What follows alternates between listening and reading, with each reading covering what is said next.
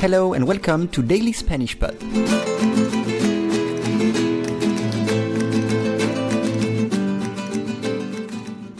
Today's lesson is una nueva epidemia.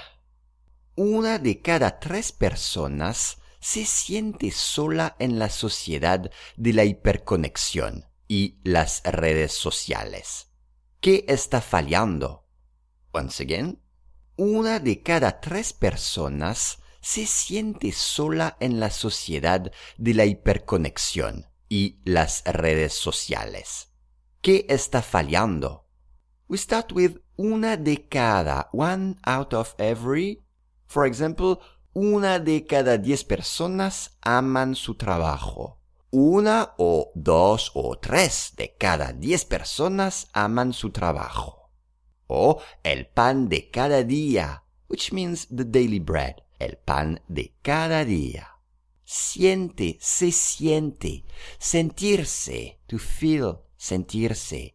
Me siento mal, mejor no ceno y me acuesto.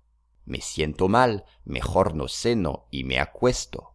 O sentir ganas de, which means to feel like doing something. Sentir ganas de. Sola, alone, sola. O solo. Me fui de vacaciones solo. Me fui de vacaciones solo. O en el parque hay un solo árbol. En el parque hay un solo árbol. Sociedad, society, sociedad. La sociedad española está hasta las narices de política. La sociedad española está hasta las narices de política. O una sociedad patriarcal. Una sociedad patriarcal. Hiperconexión. One word. Hiperconexión. Which means always connected. And you can say una sociedad de la hiperconexión.